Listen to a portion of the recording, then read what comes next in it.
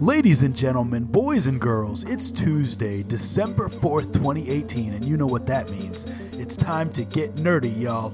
Welcome to episode number 83 of Two Nerds in a Pod, the nerdiest gaming podcast in the galaxy. I'm Lam, also known as Mr. Nice Guy, and I've got my comrade in gaming commentary here with me, the Miggity Mac, also known as Maction. Mac, what's good, buddy? How are things, man? So many things are good, and where to even start? It's been an awesome, crazy, and exciting week, sort of all at the same time. That sounds like a type of week where you have some stories to share. I do have a couple. Adjectives like that. Let's hear it. I do. Okay, so let's start with one really cool thing.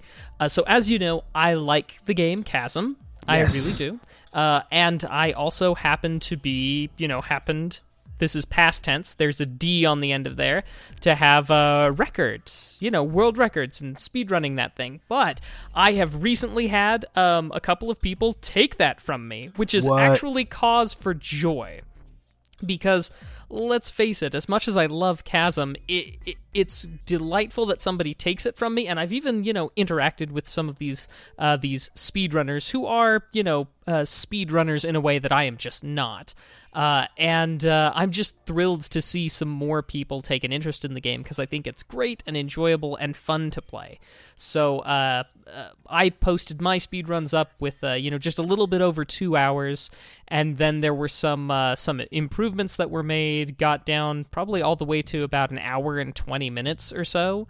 A lot of that had to do with new features that the game had. Like, for example, back when I put up those times, it was near the beginning of the release of the game, so, a few months back, and, the game didn't have class systems or class progressions. Okay. Whereas class progressions now in it, there's a class that actually has 10% faster move speed. So that's, that's totally a game changer. Yeah, totally a game changer. And then also, has, normally you would start at a luck of, 7, and end game you'd get to a luck of 20 in Chasm or thereabouts. Now there's one class that luck starts. It's the same class that has the speed buff. The luck starts at 50, so a 5 times increase in drop rates and everything, in addition to 10% faster speed. It's a total game changer. So anyway, with those changes, a couple of people have kind of latched on. They've been like, oh, let's beat this. So I don't feel so bad about having my record, taken, because, it would have been so easy with that stuff. But at the same time, whatever sort of pride I might have had around having world record is really sort of, not really important, because it's more like, hey, I've got friends to do it with now. Yeah, you got some competition. Yeah, there's this delightful song by Jonathan Colton called Nemesis, and there's this line in the chorus that says, could it be that, and it's one person talking to their nemesis, and they're like, we're each other's nemesis, and they're like, could it be that you need me to push you out, to run you faster? And it's just that's what I feel. I'm like, yeah, I've got some people, we're going to push each other. We're going to have some fun. It's going to be some healthy competition. So it's almost, not to get too off topic, but isn't there a scene in The Dark Knight that's kind of like that, where Joker says something like, you can't exist without me, to Batman or something? I could be totally off on that. You want to know how I got these scars? That's a pretty good impression. Well, no, man, I'm glad you got some speed running buddies now. Yeah. Now, anything else interesting you want to share with the people? If not, that's totally cool. Yes, but why don't I let you share something interesting, and then we come back to me? Dude, so my big news is that a week from tomorrow, which is December 12th, is the day that my special that I recorded, my comedy special, will release. And it's going to be called The First Option on Dry Bar Comedy. Oh, that's a perfect title for it. It is, and when people watch it, they'll know why. So... I'm pretty excited, man. I watched the rough cut. I may have said this last week, but my wife and I watched the rough cut. And it's funny because the first time I watched it, I was like, ugh, I don't know how I feel about this. But then I watched it again, and I thought, no, you know what? This turned out, just exactly how I wanted it to. So it's a bunch of jokes that are now retired, and I've been writing, I've been performing, trying to do mics as much as possible, get a new arsenal for when that comes out, arsenal of jokes. So yeah, man, life is good. I'm pretty excited for that. That is huge news. Many of us have been waiting for this for a little while, so I am thrilled. This is the best Christmas present you could have ever given me. Oh, that means a lot, Mac. Now, what about a Nintendo Switch? That would have been a better Christmas present. Well, as long as you pay for it and all the games and all the stuff, so I don't actually wind up giving any money to Nintendo, I think I could be okay with it. Because you're anti them right now, right? Yeah, and I don't know if they are. I don't know if it's going to be possible for them to get back on my good graces. But oh boy, we'll find out. Yeah, we'll find out. Well, cool. What other stories you got for the people before we jump into stuff? Well, so I do have one other interesting and quick one, and that is related to Dungeons & Dragons. As many of you know, I am a big fan of the tabletop RPGs. We are going to come back to this later in our Kick or Kickstart. Spoiler. But that being said, we've been playing Dungeons & Dragons each week with a local group, people that I, for the most part, know, and Mrs. the Mac has been joining in. And I was incredibly proud of her. She's not very much... I mean, I've got like a decade of experience in tabletop RPGs, but there are some times where a fresh set of eyes, somebody who doesn't have quite as much experience, comes in and just does some really cool and awesome things. And she's been making me crazy proud just because she's been having a good time playing D&D with myself and some other, old weathered gamers. Nice. I like that terminology, old weathered gamers. Like a fine wine. Mm-hmm. Get off my lawn. Seasoned gamers. That's the professional way of saying it, the polite way. Well, cool, Mac. That's awesome. Thanks for sharing. And, we're 8 minutes in. I say on that note, we do what we do best, my friend, and hop right into the gaming. Let's do. Let's do it. Once again, for those of you who are here live on twitch.tv/2NerdsInAPod, welcome to episode number 83 of Two Nerds in a Pod, the nerdiest gaming podcast in the galaxy. Mac, we're 83% of the way to 100 episodes. I'm excited. Well, we'll start with some gaming news. There's a lot of cool stuff happening this week. And, Mac, I was thinking we should do, our personal game of the year for our last episode of the year. Just the best game we played this year. Even if it doesn't release this year, we should talk about that at some point on the stream, I think. What do you think? I absolutely agree. Cool. Well, we'll have to do that. So let's talk about... There's a lot of gaming news. Let's talk about this one first. This is kind of a controversial one. And Mac, I know you're a big fan of the sports ball, big fan of athletic stuff. This one deals with that. This is on IGN.com. It says, former Chiefs running back Kareem Hunt, who has been suspended from the NFL after video emerged of him assaulting a 19-year-old woman, is also going to be removed entirely from EA Sports Madden 19 game. Speaking with TMZ, an EA rep says, quote, "We are in the process of removing Kareem Hunt from the Madden NFL 19 roster, Madden Overdrive, and Madden Ultimate Team. Once he's been removed, anyone with Hunt on their Ultimate Team will find that he's been replaced with a generic player who has identical stats to Hunt. It will surprise nobody that EA Sports was quicker to act here than the NFL was." So, Mac, this is an issue that we haven't really tackled before.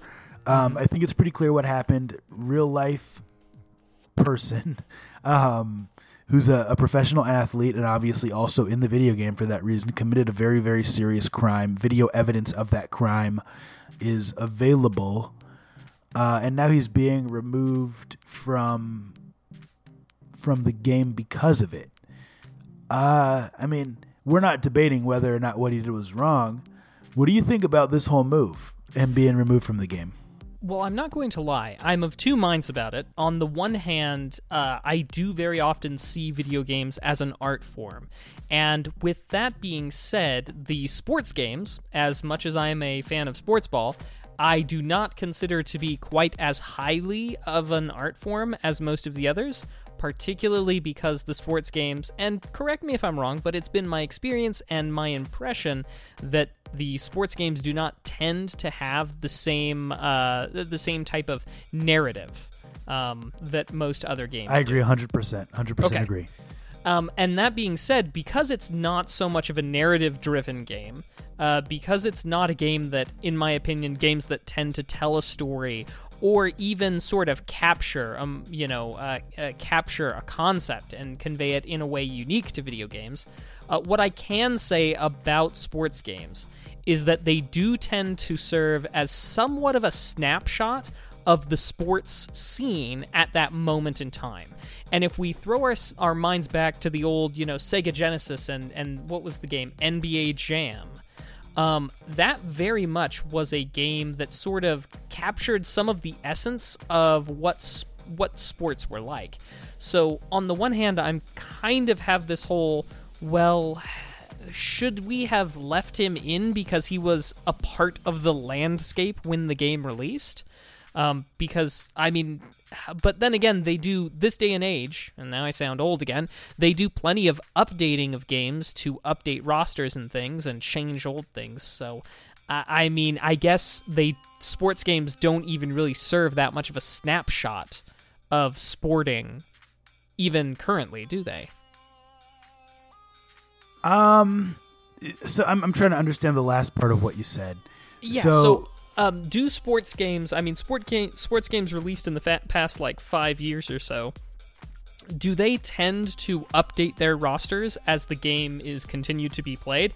If so, how long do they continue to update that? That's because my thinking is I would feel some way about it if there was, say, if this were a way of describing, showcasing sports ball history at this moment in time. But if they're already doing plenty of updates, maybe that's a little bit less. Yeah, so my understanding is, and I play a lot of these sports games, they only keep the roster updated for the first year the game is out, basically. Mm-hmm. And the rationale is the next year another version of the game comes out. So it's not really that much an ongoing thing. Now, as far as there being a story and there being a narrative, one thing I'll correct you on is that NBA 2K now does have a My Career mode each year. And in that mode, there's typically a story that's narrated and that's voice acted and that is fictional, based on a fictional character. This issue with NFL, with Madden, is different in that they don't have that as far as I know, and the player who's being removed is someone who did something in real life. So do we think that players should be removed from games for committing crimes? And where do we draw the line? Is it assault? Is it actually? You know what? Let's not even get into that. That's too deep of an issue. Your thoughts on him being removed are somewhat ambivalent. In the end, I'm somewhat ambivalent precisely because if what you say is accurate, and I'm not a sports ball game expert, merely a sports ball theory expert, and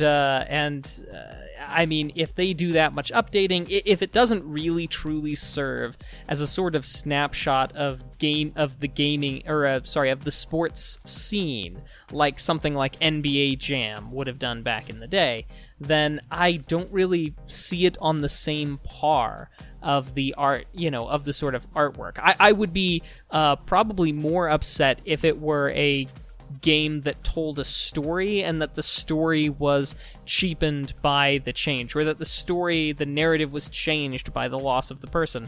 I might be more interested in saying, let's keep it the way it is, because it's a part of what made the game what made that game present those ideas. But I'm very ambivalent. I should, however, be up in arms just on principle to try and save the games. Censorship, down with this sort of thing. But I just can't feel it for this one. Okay, no, I'm with you. And, I agree. What the guy did is absolutely unacceptable based on what the video showed. There's consequences to our actions, right?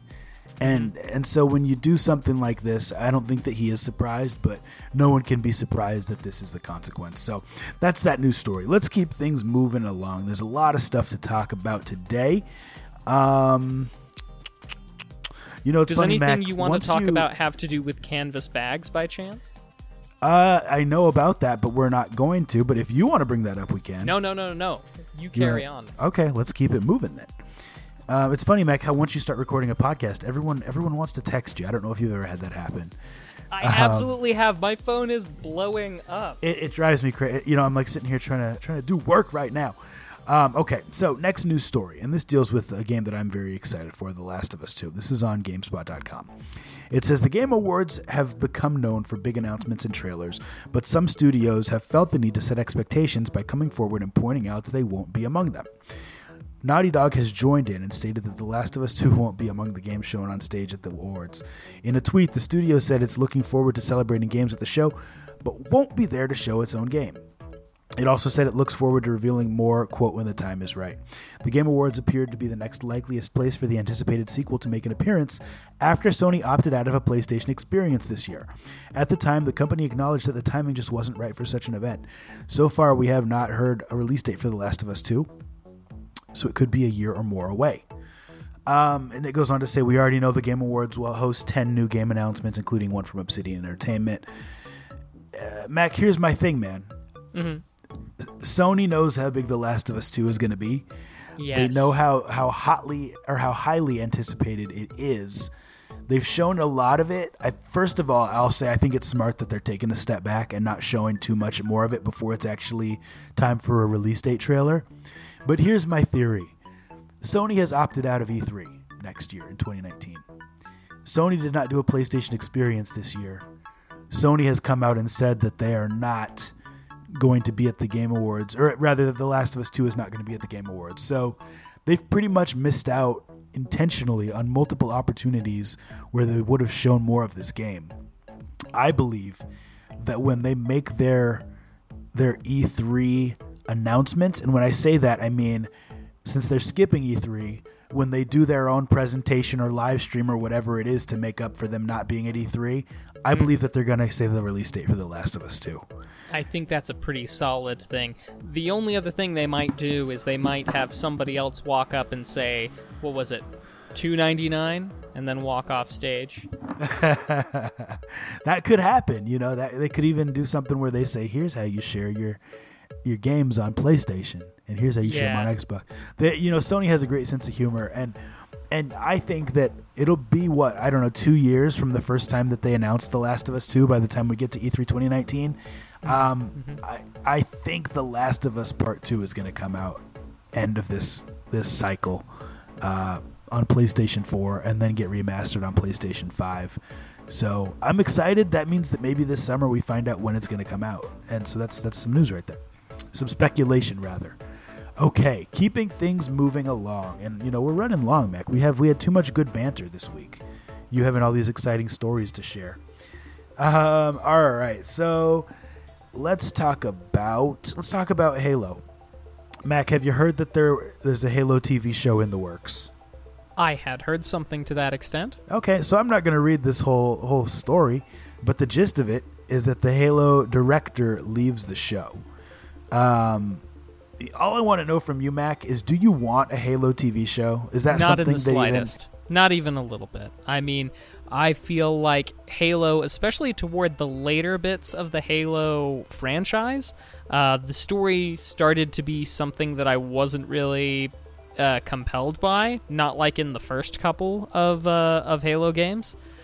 So, I mean, I just don't really have the sort of desire to hear more about the backstory, more of the mythology, more of the stuff surrounding Halo. I'm fine without a Halo television show, but yet here we are. Yeah, no, I get it. So if I see a Halo TV show, and my phone is blowing up, if I get a Halo TV show, all I'll be able to think about is Red versus Blue. Mm-hmm. Now, I do want to take a quick diversion and mention to those of you that Mr. Nice Guy very often uses his computer for the live streaming and such and pulls up his news stories on his phone, which is why the phone blowing up is such a big deal. Just some context for you. Yeah, so as I'm sitting here trying to read these stories and I'm having brain farts, it's in part because I'm getting all these texts about other stuff. So... if the Halo show is meant to be funny, rather meant to be serious, I'll constantly be looking at the characters and thinking, this should be humorous, because I'll be thinking about the times I've watched Red vs. Blue, which if you have not checked that out, you should. It's a fantastic little show. It's some good, solid early internet humor. Some good, solid early internet humor. A couple news stories just to kind of tell what happened rather than reading the whole thing.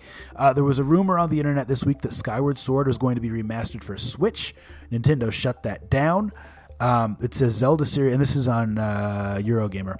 It says Zelda series boss Eiji Aonuma set tongues wagging when he mentioned the idea to fans during a concert of Zelda music in Japan. It sparked excitement for a potential re-release and the prospect of fixes for a game whose motion control scheme divided the Zelda community. There's a quote here that says, "At this time, we have no plans to release The Legend of Zelda Skyward Sword on Nintendo Switch," a Nintendo spokesperson told Eurogamer today.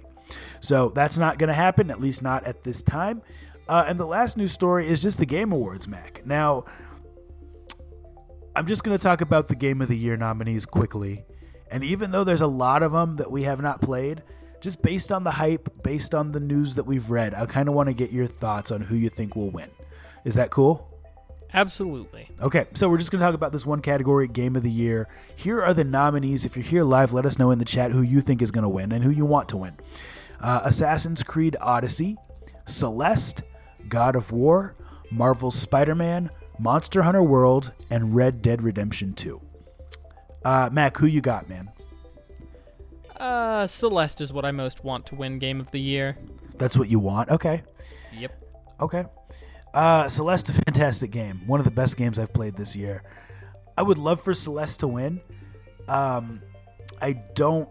just don't think that an indie title with less replayability than a massive title like Red Dead Redemption 2 can win. But here's the thing. Red Dead Redemption 2 is effectively an incomplete game at this point. It's the most hyped game of the year, one of the most hyped games of the year, one of the largest games of the year, one of the most beautiful games of the year. But the online component is not released fully yet. So I don't know how it could win unless they're really just judging it based on the single-player game. That said, I think Red Dead Redemption 2 is going to win. And I think all of these games are fantastic. I haven't played every single one of them, but from what I've read and different hype, I think they're all fantastic, but I think Red Dead Redemption 2 will win. And that is it for our gaming news. Mac, over to you, buddy.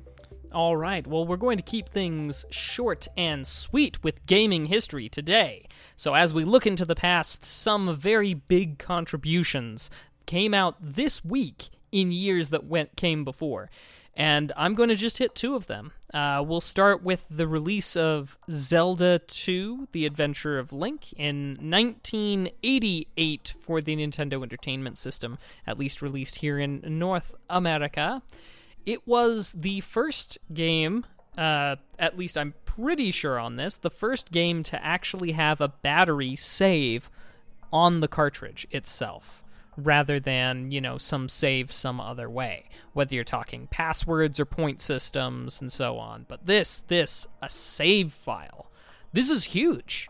I mean, previous to this, you had high scores to deal with, and if the game was built particularly well, maybe you had a password. Like, for example, Metroid. Look at a classic example of password stuff. But yeah, having an actual save file required a battery. Now, that means that if you do still happen to have one of those beautiful gold cartridge Zelda 2s, and you want to fire it up, you probably need to change that battery. And it's okay, it's relatively simple to do as long as you've got the Nintendo bit, which is just a sort of specialized bit there for the back. But yeah, it does mean, of course, that your cartridge needs to be upkept and have the battery replaced every so often. But I mean, it was insane when it happened. People freaked out about it. It was like, hey, that's still my game. That's my character. That's my save. Now, obviously, saving and even auto-saving and such is pretty ubiquitous these days, but it all kind of started, at least for consoles, back then with Zelda 2. One other one that is notable, not so much because it has, nostalgia for me, but just because, I mean, you'd be a fool not to mention it, is the release of Super Smash Bros. Melee for GameCube in 2001. Wait, what game was that? Super Smash Bros. Melee. It's actually pronounced Melee.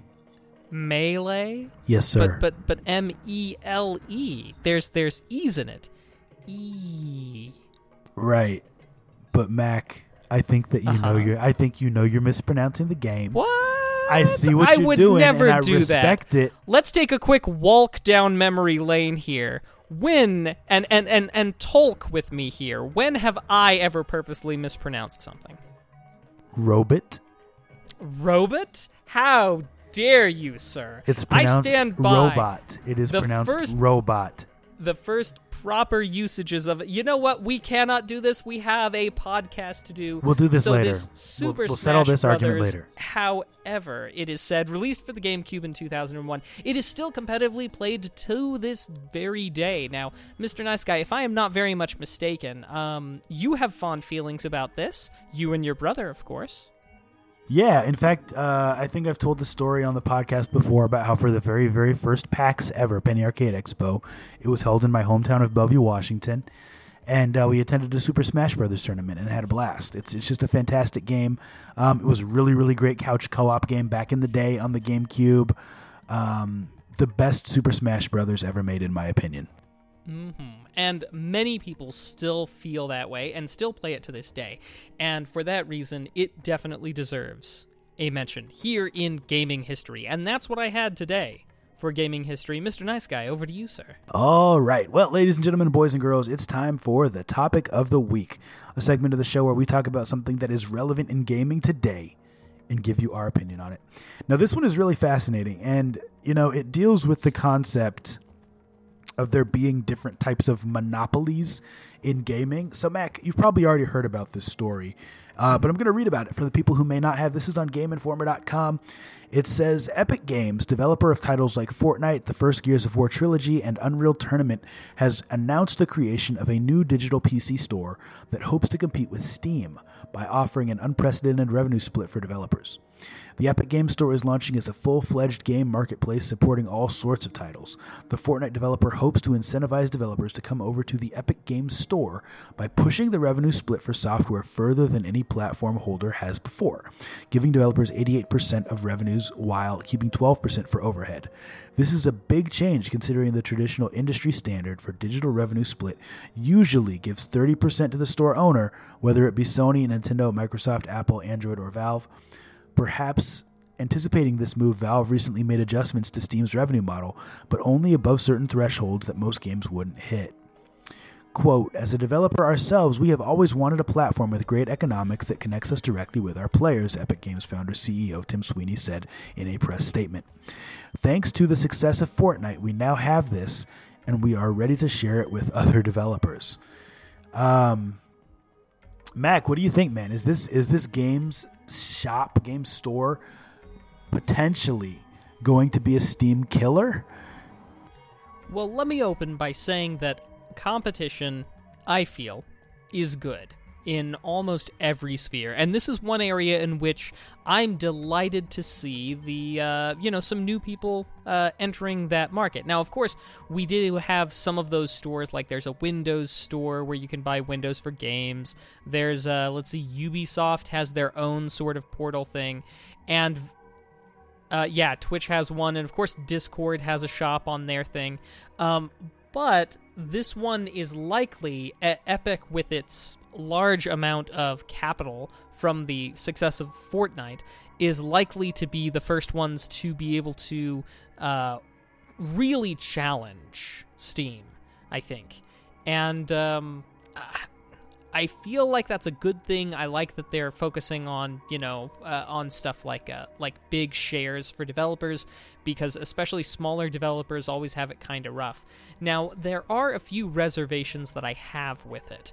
And one of the things that I have as a sort of reservation is that is what sort of DRM we will see come with that. Now, of course, we know that most everything that you get through Steam has DRM set up in such a way that you use the Steam DRM. So if you can't connect to the Steam store, you have that, persistent online authentication.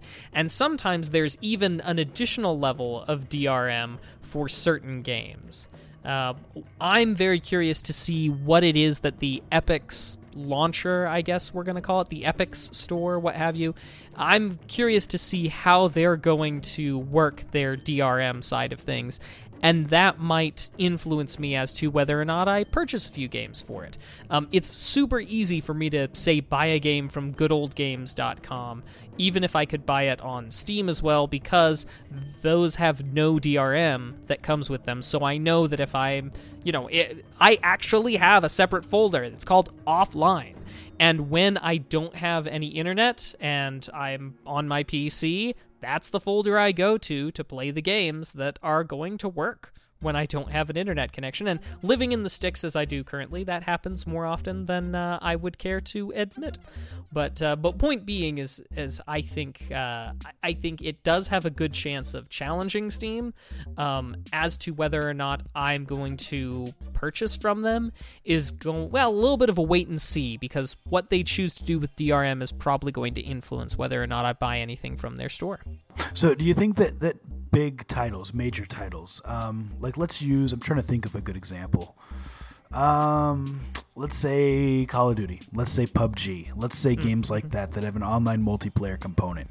Do you think that they will have their software posted on both Steam and on this new Epic Games Store?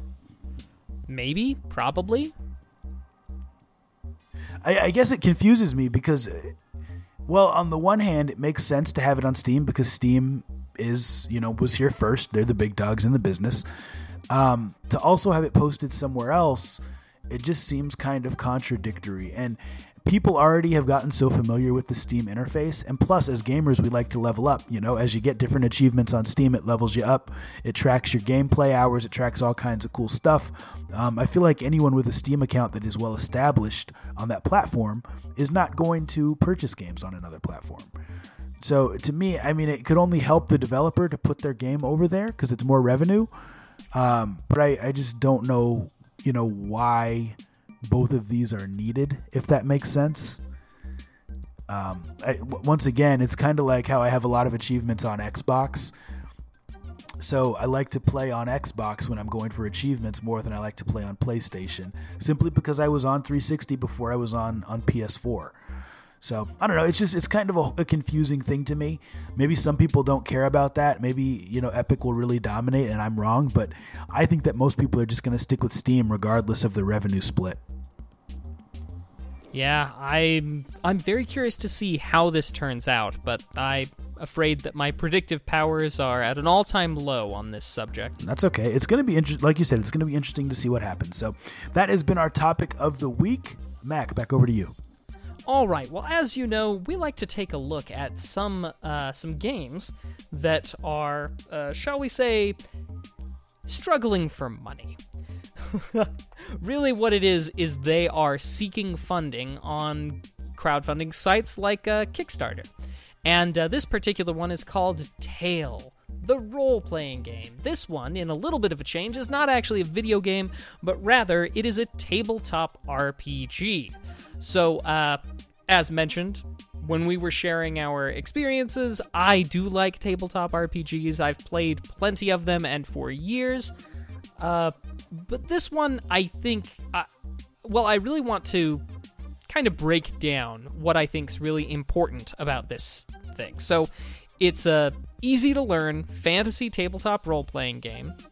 Says that it focuses on compelling storytelling and epic quests. They're looking for around $6,500 US dollars. I believe it's also in some other currency as well, to fund it.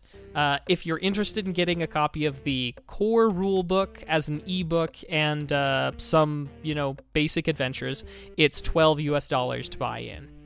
You can even go up all the way. I think the biggest backing level is like just shy of $300, where you get all the digital rewards, you get 3 core rule books in paperback, you get these various quest packs that they're going to build, some dice sets, t-shirt, and all the various stretch goals that they have. So here is what I want to point out about this game. They've got some stretch goals at, $10,000, $20,000, $30,000, $40,000 US dollars. This is still got 30 days left to go. It's already like 25% of the way there. I mean, it's probably going to get the rest of the way, to its goal. But there are some things about this Kickstarter that really bother me. And one of them is that it falls into that telling rather than showing way. And I'm not just talking about like putting a demonstration or having a Kickstarter video that shows me what the game's going to be about. All that this Kickstarter thing does is tell me that it does this, that, or the other, but no actual examples of how it's going to do that. It says that it's, they're going to be these three-dimensional characters, but I have no real good example of a three-dimensional character that they've created with it. They say there's going to be these story structures, these epic quests, but I've got no examples. I can't see the vision. They give some examples of various class systems. There isn't even, at least as far as I'm aware, a mention of the mechanics of how the game work itself. Like, for example, if you know Dungeons & Dragons, that's a D20 system. You're going to roll a D20 for most of your skill checks, and then there's going to be damage, which is going to be determined on blah, blah, blah, blah, blah. In this, I have absolutely no idea how this works. It says it is, it says it focuses on storytelling, but how? With something like GURPS, Generic Universal Role-Playing System, they incentivized role-playing in their system by building your rewards for role-playing into the level-up system. Essentially, and that's a simplistic way to look at it, but essentially, unless you play your character in that tabletop RPG, unless you play it true to your character as written, you do not level up when you complete things. That is, what better way to encourage someone to role play than to build it into the advancement? And so this, for example, it says, yes, it's going to be like this, it's going to be like that, and then I get nothing. So, I feel like I'm doing both our jobs and tearing it to pieces. Mr. Nice Guy, is there any pieces you want to tear out of this? Well, you hit the nail on the head, and I could tell this within the first 30 seconds of scanning it, and I did not see this Kickstarter until you sent me the link during the show live, which is how we do things, everybody, intentionally. It's very, very, very bland. I know nothing about this other than the fact that it's a tabletop game. It doesn't show any pictures of what the pieces will look like. It doesn't show what the board will look like. I mean, I literally know nothing about this, and so yeah, that's where I'm at. I don't know anything about this other than what you said. Yeah, and this is part of the problem, even for someone. And Mr. Nice Guy doesn't tabletop anywhere near as me, but for someone who's got a weather eye, a seasoned eye for tabletop games, I mean, everything about this just has big red flags. This is going to turn out, in all likelihood, based on this will turn out to be very bland, very uninteresting, very run-of-the-mill. There are, I believe, in the tabletop market, I think it's 4 role-playing systems that account for, like, 80% of all role-playing games played. And those 4 different systems have various, pluses, minuses, and things. And then there are, I want to say something like over 2,000 much smaller tabletop RPGs that make up the remaining, 20% or what have you. And it's one of those things where I think this is doomed to be just a minute part of things, precisely because I don't think there's anything that makes it stand out. And it's all fine and good to say you're going to focus on compelling storytelling and epic quests, but I don't even get a compelling story in the reason why I should back it. I mean, it's a easy thing for $12. I mean, that's not a big risk, but still, I wish these guys all the best. I hope that success, and I hope they prove me wrong, but I just see nothing here to interest me. Now, Mac, I have to ask you in a tongue-in-cheek way. Yes. I know that there's one rule that you have when it comes to Kickstarters. Yes, indeed. And that one rule is that there is a playable demo. And unfortunately, this does not have a playable demo. Although that same thing could be applied to this tabletop role-playing Kickstarter. Give me some minis that I can print out. Give me some things that I can print off and try an adventure. And see how it works. Give me something to give a shot. Even if it's just really, really simple rules and really simple setting, at least something to get a feel of whether or not I would like it. Yeah, I'm with you. Yeah. So, I mean, my vote is clear. I don't know enough about this. The thing about tabletop games is it's really amazing to me that they still exist. Not because they aren't awesome, but because there are digital tabletop games. So you can actually play them over the internet, which it's almost contradictory, but it's a convenience thing. And so, to me, if you're going to make a traditional tabletop game in 2018, 2019, and beyond, you've got to show the people what it's going to be like. To suck them in. And so for me, this really is, I've got to vote and just say this needs to be kicked. Oh yeah, definitely kick it out of here. I'm not going to drop $12 on this, and I think, yeah, the reason is clear. We need more to go on than just promises, especially when you're adding, and one of our viewers, Rolf, did just chime in by saying that according to a German roleplay index, 2,489 tabletop RPGs, according to at least one index that he has access to. So yeah, definitely kick it. There are so many fish in the sea, and many of them lack what it takes, and this definitely looks like it's going to lack what is needed. So yeah, but that was our kick, or kickstart, for today.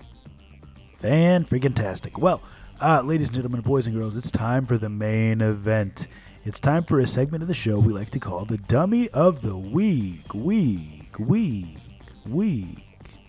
A segment of the show where we talk about someone who did something stupid, idiotic, or downright dumb and make fun of them. Now, Mac, there were a couple, as I was Googling today, there were a couple crazy stories that have happened in the news as far as people, making bad decisions. Some of them were just, quite frankly, too graphic.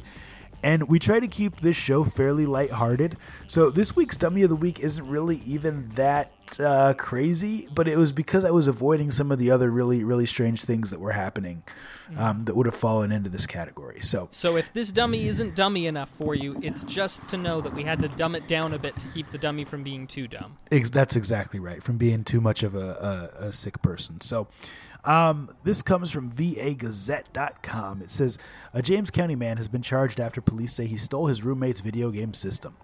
Alexander Clark Durant, 26, has been charged with grand larceny and obtaining money by false pretenses, according to Williamsburg Police Department spokesman Greg Riley. On November 13th, a man approached a patrolling Williamsburg police officer and told him his video game system had been stolen, Riley said. I wonder how police respond when someone says that. When someone just comes up and says, hey, someone stole my Xbox. I wonder if they're just like, these nerds. We have real problems to deal with. That's probably what they think, unless they're a gamer too. I have a neighbor who's an officer, and he's a gamer as well. The investigating officer later determined Durant, the man's roommate, as a suspect in the theft, according to Riley. The officer obtained arrest warrants for Durant on December 3rd, Riley said. The warrants remain outstanding as of 9:05 a.m. on December 4th. In another case, Durant was charged in October after his roommate at a residence in James County told police that Durant had stolen firearms from him, according to filings in Williamsburg, James City County General District Court. In that case, Durant was charged with 3 felony counts of grand larceny of a firearm, 2 felony counts of larceny of more than $500 with intent to sell, 1 felony count of breaking and entering with intent to commit larceny, and 1 misdemeanor count of petty larceny. This is crazy. Durant stole a total of 5 firearms and 1 laptop. This guy has a history of stealing from roommates. So, here's the thing. On the one hand, don't steal from your roommates. On the other hand, know who you're living with. You know what I mean? If you know that your roommate has a history of stealing and then something of yours is stolen, don't act surprised. Know who did it immediately. It shouldn't take from November 13th to December 4th for you to figure that out. Also, how do you steal a video game console from your roommate? Did he just walk to his roommate's room, steal it, and then walk it back to his room and hook it up? That's crazy. Now, maybe he was trying to sell it for cash, but regardless, there's got to be a better way to figure this out. So, Mac, I'm not even going to read the rest of the story. Just know who you're living with, kids. That's my opinion. Mac, do you have any comments on this? If not, it's totally cool. Not totally a dummy. That is our Dummy of the Week. Mac, back to you, Mac. All right. Well, as you guys know, the last official segment of the show we like to do is a point where I wax sort of philosophical as a TV lawyer in a bit that we call legalese. Legalese. So, Mr. Nice Guy, there were a couple of different things that we could go for on this. There's at least, there are one or two, but I think because of the nature of our viewer base and our listeners, I think I'm going to focus this week on the one that we will find more interesting, and that is the proposed Fallout 76 lawsuit. So, ooh, I'm excited. As you guys know, there is a certain expectation that you as a consumer have when you purchase a product. Often you want that product to work. I've mentioned, of course, in the past that I'm probably a little bit of a rebel because I personally think that if I buy a game, I want to be able to play it 20, 25 years down the road. Which puts DRM and I kind of at odds, because that never seems to pan out. But I think no matter who you are, it would be reasonable to assume that if you bought something, it should work on, say, opening weekend, or even opening day. Now that seems to be true less and less often, as we have games like Fallout 76 that are released with enormous patches. And it is for this reason that there is a law firm out of D.C., out of Washington, D.C., called Migalacio and Rathod. And they are, they're calling for people to, to join a class action. They're looking into it, a class action for what they call deceptive trade practices. And I'm just going to read a little bit from their thing before I, opine. So we're currently investigating Bethesda Game Studios for releasing a heavily glitched game, Fallout 76, and refusing to issue refunds for PC purchasers of the game who found it to be unplayable because of its technical problems. While minor bugs and glitches are expected, Fallout 76 launched with a 56-gigabyte patch that's proven to be just a starting point for the problems.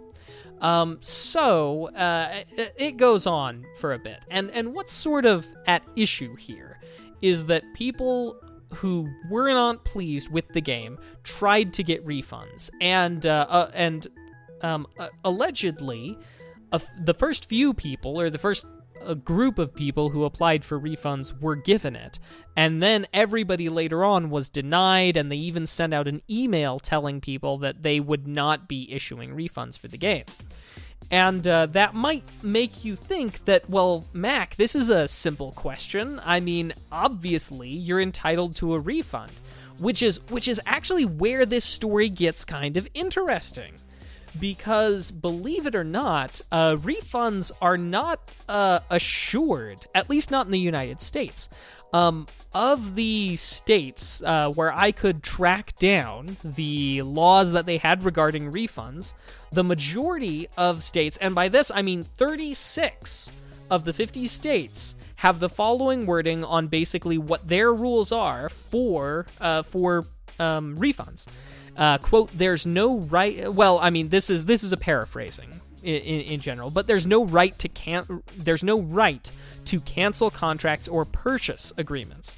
And basically, whether or not you can receive a refund is dependent on the retailer's return and refund policies.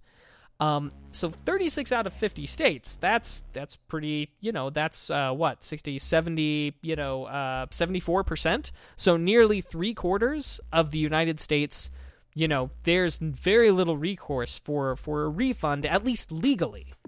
Now there are plenty of states, like for example California, where you by default have the right for a refund. However, if there's not going to be a refund, it's the business's responsibility to have that, like, in big old block letters in their offices type of thing. There's one, I think it's like, it needs to be posted at the door type of thing, which is kind of interesting. But in general, in the United States at least, there's no right that you have to a refund, which is definitely kind of sobering. I did not know that before I started doing a little bit of research for today's legalese. Now, while there are a lot of factors at play here, there's the question of what jurisdiction do you do this in? Obviously, the people who are in DC think that they've got a good way to go ahead and make a case from the District of Columbia. So maybe they've got maybe they know something I don't. Of course, they probably do because they're real lawyers, and I just play one on TV.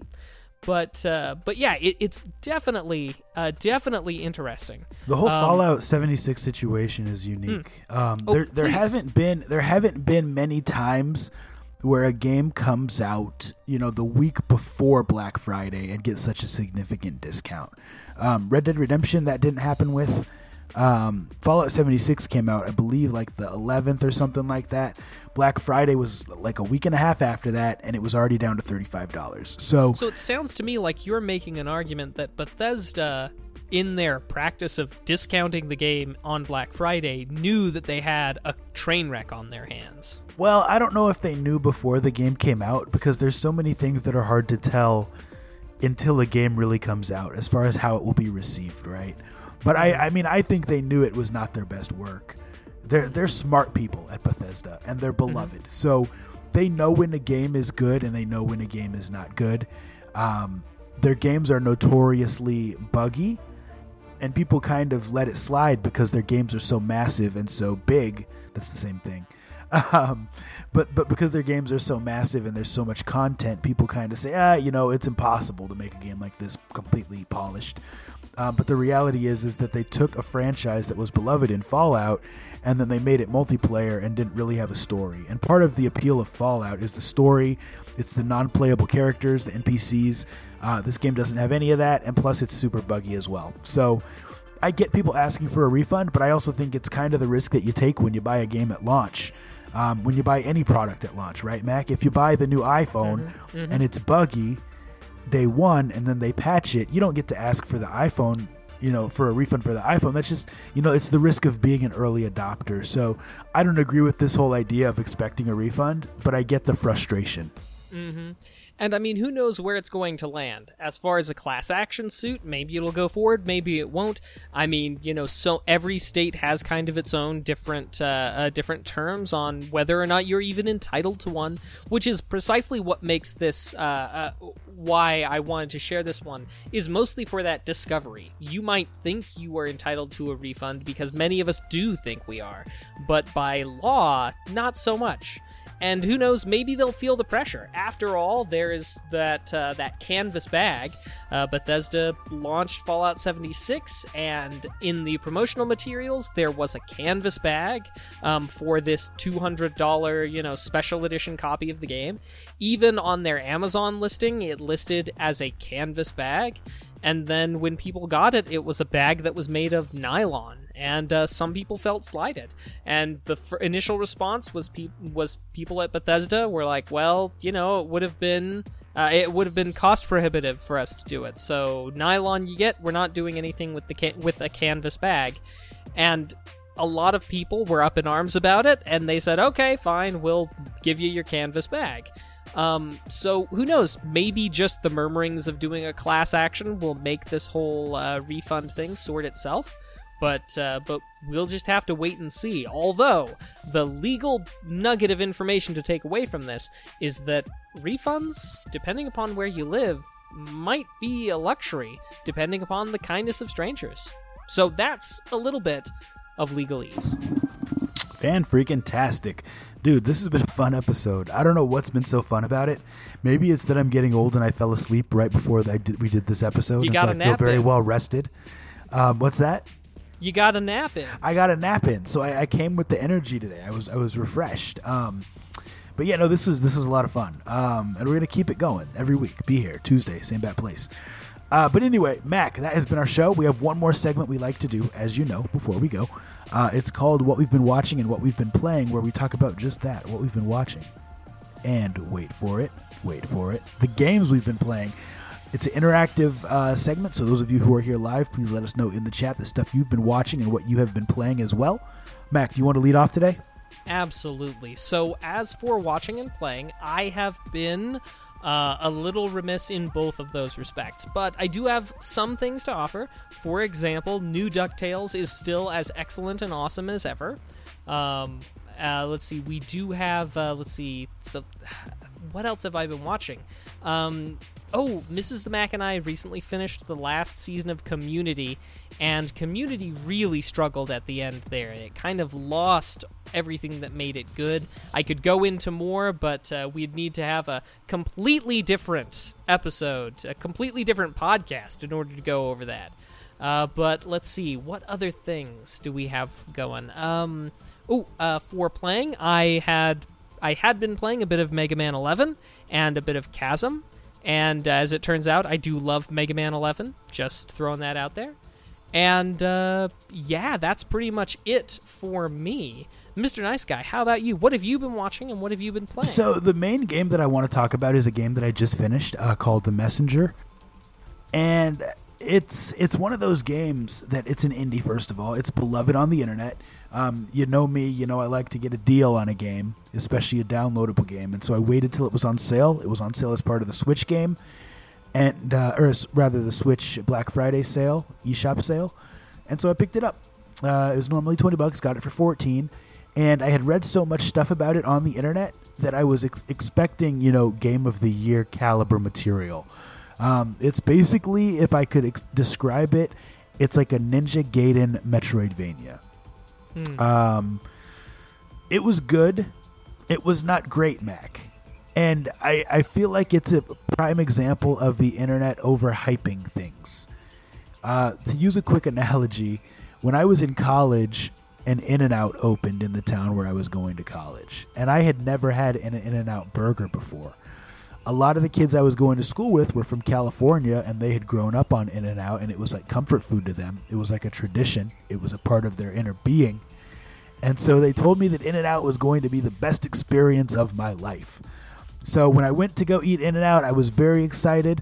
In-N-Out burgers are very, very inexpensive as well, so I was doubly excited. I was like, wow, what a great deal for the best burger that I'm ever going to eat. I got my burger, I got my fries, and it was a burger, Mac. It was just a hamburger. And I like In-N-Out. It is good. Well, no, I like In-N-Out. In fact, I'm pretty sure that we picked up In-N-Out, you and I, on a road trip one time. We did. Back from E3. That's right, dude. And I like In-N-Out, but it's not the best burger. Five Guys is better than In-N-Out. I'm sorry, Californians. I'm just stating facts. Bottom line, In-N-Out was hyped up too much for me, and it disappointed me because of it. The Messenger was overhyped by the internet and by Reddit and by every podcast that I listened to. And so when I played through it, I was disappointed. Good game, but not great. What else have I been playing? Now that I'm done with The Messenger, I've also been playing Dead Cells. And I texted you, actually, Mac, and I said, I'm disappointed in both of these. I will say that I spoke too soon on Dead Cells. It actually has a lot more depth than I thought it was going to, and I'm actually thoroughly enjoying it. Even though, it takes forever to actually level stuff up and actually beat the game, and you start over at the beginning every time you die. But it's a fantastic game. There's a lot of weapons. There's a lot of upgrades. There's a lot of stuff to do. I haven't had that much time to dive into it because I've been so busy with other things. But I take my Switch sometimes with me to work, and then I play it on my break outside of the office. So I'll get some more of that in tomorrow. And as far as what I've been watching, I've been watching a lot of YouTube stuff, man. Been watching some SNL sketches. All kinds of just funny stuff on the internet, just random stuff. Been watching reviews of the Tesla on YouTube, just kind of random, throw that in there. You've been watching reviews of an electric car. Yeah. What on are your the internet. thoughts? This is off topic. What are your thoughts on Tesla? No, I don't have so much thoughts on Tesla as much as I have thoughts of how I'm like, you've been watching car reviews. In my opinion, car review, that type of thing is something that you just couldn't watch a review about. You'd have to actually feel it. You know what I mean? No, you're right. You'd test drive it, right? But you can it'd be learn. like food reviews. If somebody was reviewing like frozen pizza or something, It's I'd funny be like, because I watch a lot of because I like to smoke meat, right? I like to barbecue. And so anytime I'm watching a recipe, like a Malcolm Reed or a Big Mo Kaysen, or a RecTech barbecue video, the person who's doing the video, after they're done making the food, they're always like, now it's time to taste it. And they'll take a bite and they'll be like, that's fantastic. And I'm sitting there like, well, I guess I'll take your word for it. Because it could be terrible, but of course they're going to act like it tastes good. So I get your point. You have to see some things in person. But nonetheless, I mean, hey, I should not be casting stones. I'm sure my YouTube viewing practices are a total glass house. That's all good, man. But it is interesting. Yeah, so I've been on YouTube. I can't even think of what TV shows I've watched lately because I've been so busy with other stuff. Lots of Christmas movies, Mac. It's that time of year. And that's it for me. Mm-hmm. Well, I will say we got started a little bit late, and we're coming up on time, and I actually have someplace I have to run off to, so I apologize to everybody. Normally, this is where we'd read what other people have been watching and playing, but I think we'll just have to cut it here. Sorry, everybody, but next time, save it for next time. Sounds good. Well, everybody, thanks for tuning into the podcast. This has been episode 83 of Two Nerds in a Pod, the nerdiest gaming podcast in the galaxy. We'll be back here next week, same bat place, same bat time, same bat rhymes. Keep it nerdy. Deuces.